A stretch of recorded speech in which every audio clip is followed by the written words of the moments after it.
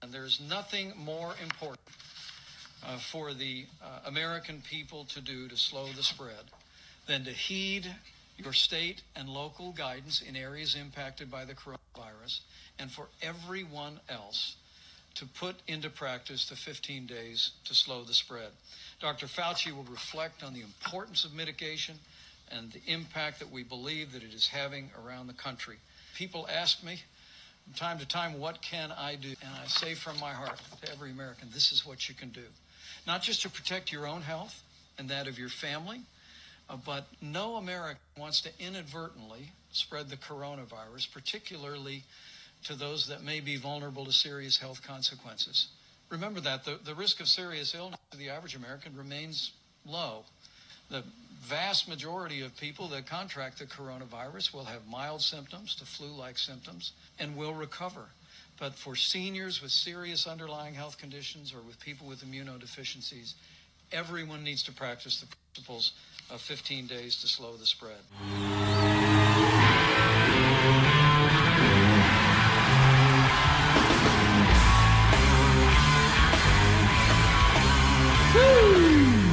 Yes, 2 episodes, 1 day.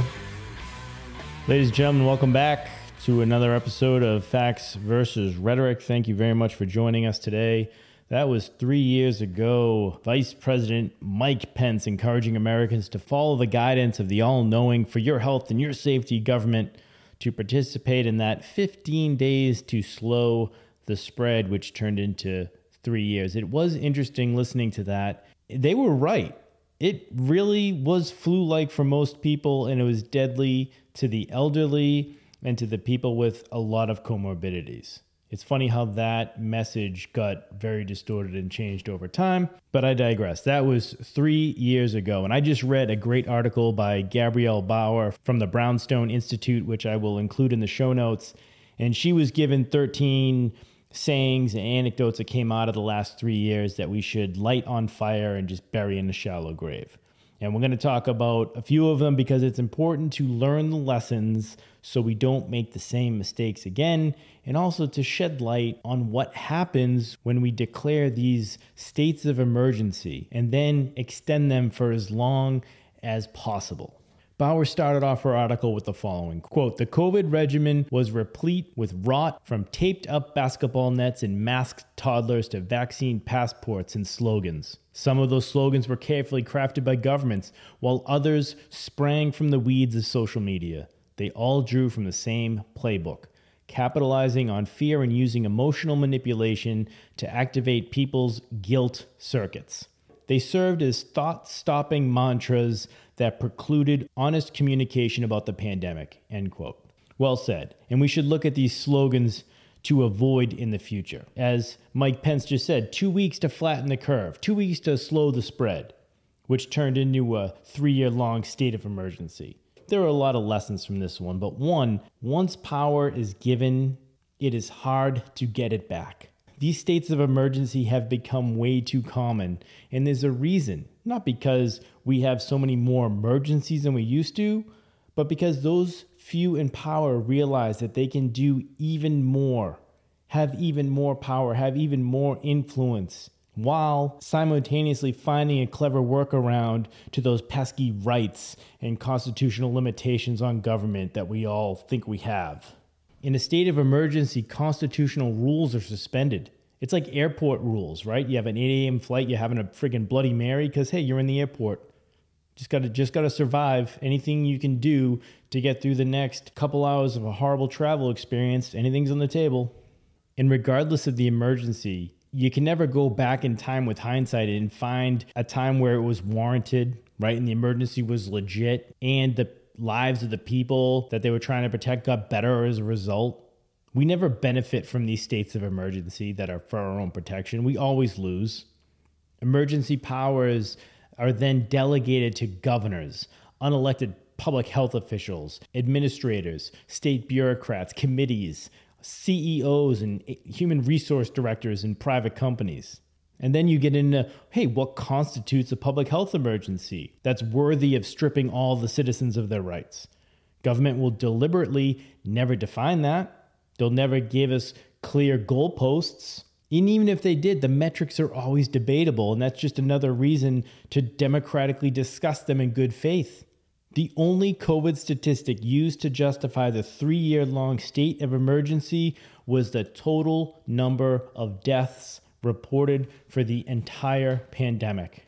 The cumulative number that always is increasing, even though the death rate had declined significantly, every month just continued to justify the emergency because, hey, we had another death. So just the counter kept going. One of the big historical takeaways from these manufactured emergencies for me is the federal government never felt a need to justify the declared state of emergency, right? The lack of transparency, the lack of actual goalposts, the lack of anything that was tangible. The next saying, stay home, save lives. Bauer wrote, the sanctimonious and bossy slogan sent the message that mental health didn't count. Livelihoods didn't count. Arts and culture didn't count. Religious communion didn't count. Then the dreams that people had spent years pursuing didn't count. The only thing that counted was preserving metabolic life, or at least pretending that that's what we're doing. End quote. And I would just add scoreboard. People put the collective good ahead of themselves. Not that we need another example of why this kind of ideology doesn't work, but there you go. My mother was not pleased that I did not put my life on hold like she and many others did, to lock down, to put my life on pause, to do what was in everyone's best interest. She was even more displeased when it turned out I was right in doing so. Now, whether you think I was smart or lucky, it doesn't matter. Hopefully you realize by now your mental health, your livelihood, your religion, your dreams, your pursuit of your own happiness matters more than your neighbor feeling safe. Follow the science. Jesus, the only constant in science is change. Questioning science is science. Open and fervorous debate is an essential component of science. I've said this a million times. Einstein said, science can only flourish in an environment of free speech. So, quick question. Why didn't we listen to Einstein? I mean, he only laid out the foundations for fucking laser beams. He came up with a theory of relativity which revolutionized our understanding of space, of time, gravity, and our universe. What does he know? Why did we listen to the unelected lifetime bureaucrat with a profit motive? Why did we take his word on what he thinks science is? Bauer says, science is information. It tells you what is, not what to do about it. Wait, what? You know, I thought so, but I must be honest, I was starting to think I was crazy. I was under the delusion that my values dictated what I do, and your values dictate what you do. Since no two human beings are the same, I just assumed that there would be people in this world who would act differently because they have different values than me. And that's okay. There are no mathematical coefficients for taking the differences into consideration. When they tried to tell me to give up my individual freedoms, my dreams, my livelihood, my happiness in order for those around me to lower their unquantifiable fucking infection risk, and the best reason they could give me was to follow the science? Yes, science is usually the answer, but it should give us debates, not dogma or catchphrases or censorship or fucking mandates. We're all in this together. Among the most misleading statements to come out of the pandemic, there was a lot less togetherness and a lot more tribal vitriol. If we were all in this together, then everyone's individual choices would have been respected and acknowledged. When I was with 19 other people on a 70-foot sailboat in the middle of the Pacific Ocean, sailing through 100-knot winds and battling 80-foot seas, yes, technically we were all in that situation together. However, everyone on that boat had a different experience. We are all in this together simply refers to a place and time, and in no way reflects a shared experience, shared values, or anything else that's shared. Freedom. During COVID, safety became the all-consuming preoccupation, and freedom got canceled. For, I don't know, being anti-Semitic, I don't know, but freedom was canceled. I would get eye rolls if I dared use the F word. I felt that redneck right-wing judgment just melting the side of my face when I would advocate for my freedom and everyone else's. Over the last 3 years, how you feel has replaced the bedrock of our republic. Not observing freedom gave us forced experimental drug usage. People no longer have bodily autonomy, apparently, or medical freedom. Just think about how crazy that is. For a 3-year period of time, the majority of people in our country, the United States of America, the land of the free, gimme liberty or gimme death, birthplace of the goddamn republic, civil rights, we had no problem with going along with ideas, policies, actions, completely contradicting the very spirit of the country, let alone the rights of their fellow citizens. I can't believe these words are coming out of my mouth. Every time I say this shit out loud, I get so mad at myself. I start beating myself up. I wish I could have packaged information better. I wish I was smarter. I wish I could have done more. I have fucking like survivor's guilt. Because I tried to help people, but the people that needed the help the most didn't want to fucking hear anything. And here I am. I'm mad at myself because there were times where I self-censored, to hopefully preserve what little personal relationship may be salvaged when the dust settles. Like, they did such a good job demonizing anyone with a flag or overt patriotism. Like, when people see the American flag on clothing or a bumper sticker or in your profile picture, they associate that person with a right-wing white supremacist. College women think men who wear a shirt with an American flag on it are racist. Think about the PR hit Freedom took. Holy shit. And the marketing firm replaced it with diversity, equity, and inclusion, the conceptual framework that seeks to promote the fair treatment and full participation of all people, just not the people who understand the simple fact that without freedom, we have nothing resembling a life. Mask it or casket. Oh, this one actually made sense. Medical experts agree that 100% of the fatalities over the last 3 years could have been avoided if the deceased did a better job accessorizing their outfits. The poster child for arriving at a conclusion on emotion and not reason, evidence, or a shred of critical thought. When I was trying to have a scientific debate over masks with my doctor, her number one reason why I should wear a mask was, wait for it, because mask wearing eradicated the flu during COVID. Yeah, everyone wearing a mask helped prevent the spread of the flu and pretty much just eradicated it. Like ivermectin eradicated COVID in Uttar Pradesh in India. And my response to that, follow the science type of rhetoric, was, if masks prevented the spread of the flu, why didn't they stop the spread of COVID? Crickets. Well, the virus doesn't discriminate. That's true. Biden's COVID response czar said everyone will get COVID. Probably the only true thing to come out of Washington in my recent memory. So, if everyone is going to get it, and by the way, everyone did get it, anything done in the name of prevention was misguided and misled most of the population. It's like death, right? Despite doctors' best efforts, your risk of dying is still 100%. Yeah, there are things you can do to live longer, but all efforts to prevent an absolute certainty, your death, should be considered therapeutics. They may help you live a little longer, but you're still going to die. Anything done in the name of prevention for COVID-19 was not going to prevent you from getting it. Well, you can't do that if you're dead. The fear of death over the last 3 years has been very, very interesting to me.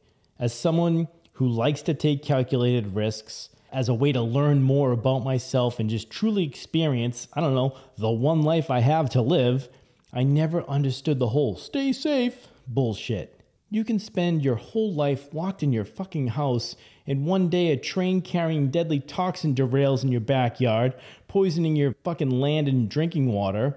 You did not avoid danger by limiting your exposure to action that you deem dangerous. Quote, security is mostly superstition. It does not exist in nature, nor do the children of men as a whole experience it. Avoiding danger is no safer in the long run than outright exposure. Life is either a daring adventure or nothing. That is my favorite quote from Helen Keller. Sidebar, she was deaf and blind. Think about that. You don't feel safe if you leave your house and forget your phone. Safety and security is an illusion. Well, we got to listen to the experts. Okay, I love this one. But which experts? The scientists that the government allowed to speak? What about the scientists with hundreds of citations in prestigious journals, but they had a divergent view? Can we listen to them too? And what about the mental health experts, or the economists, or the historians, or the philosophers, or anyone that had a view other than the mainstream media and the dogma and the follow the science? A pandemic isn't just a scientific problem to solve. It's a fucking human one. It's a complex system within complex systems. Scientists don't get to decide what gives meaning to life and what trade-offs to make when steering the human family through a pandemic. Some of the sharpest insights about COVID have come from people outside of science, and we just ignored them at our own peril. My mask protects you, your mask protects me. Whew, more emotional, nonsensical gibberish. You are responsible for protecting yourself. JP Sears had a great video illustrating the flaw in people's thinking with this just nonsense. And he used life jackets as a metaphor for masks and vaccines. If you put your life jacket on, it will help prevent you from drowning. However, it won't help anybody else. We wear life jackets for our individual safety and protection, just like you take a medicine for your symptoms, not other people's. Mask bullshit. That was just straight up manipulation. The message was clear. If you don't mask up, then you're a bad person. The mask is more of a virtue signal than a viral transmission blocker because it doesn't even do that. We know that. This is the pandemic of the unvaccinated. Listen, I never personally participated in the changing of a type of a pandemic before, but I gotta say, it was a solid experience. 5 stars, I would recommend.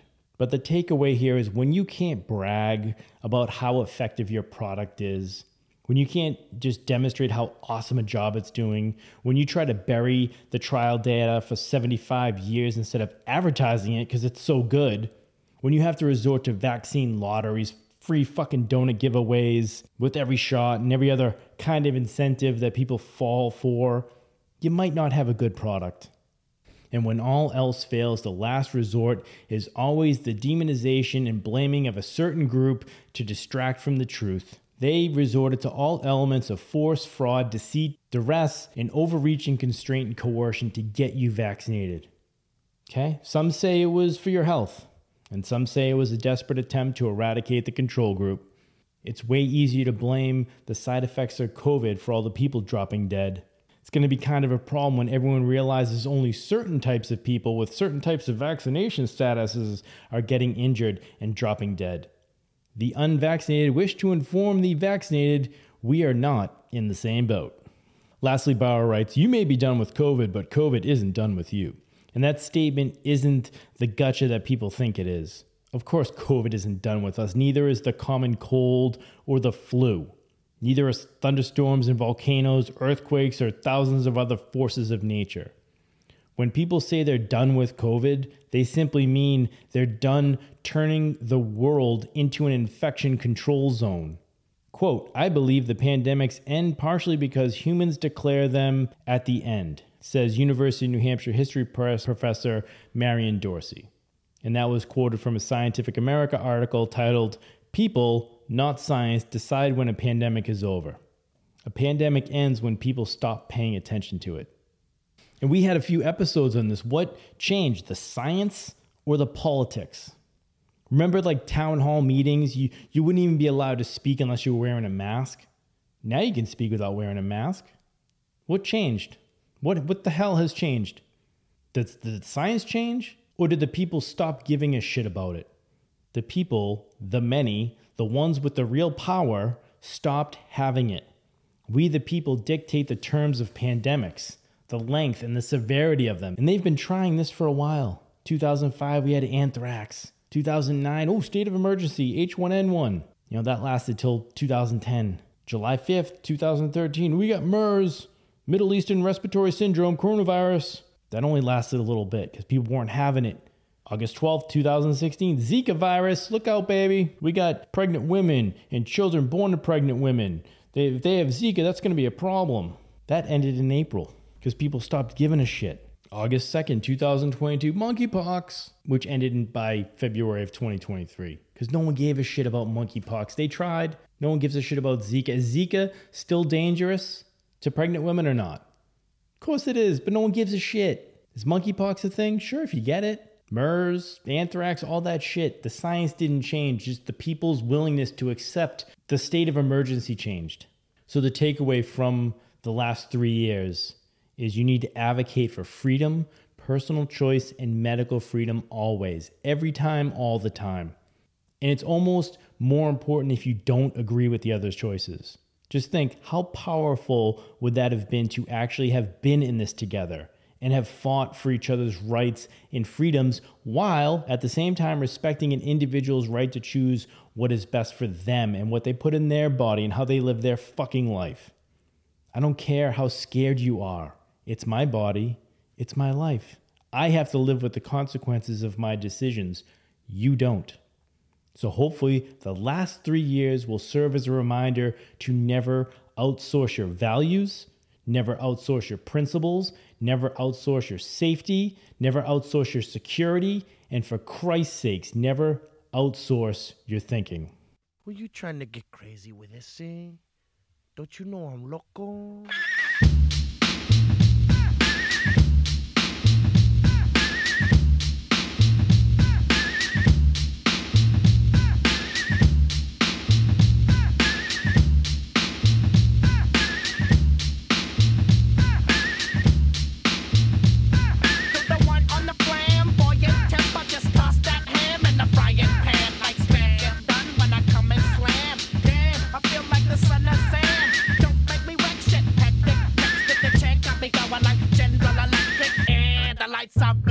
I'm thinking it's all over when I go out drinking. Oh, making my mind slow. That's why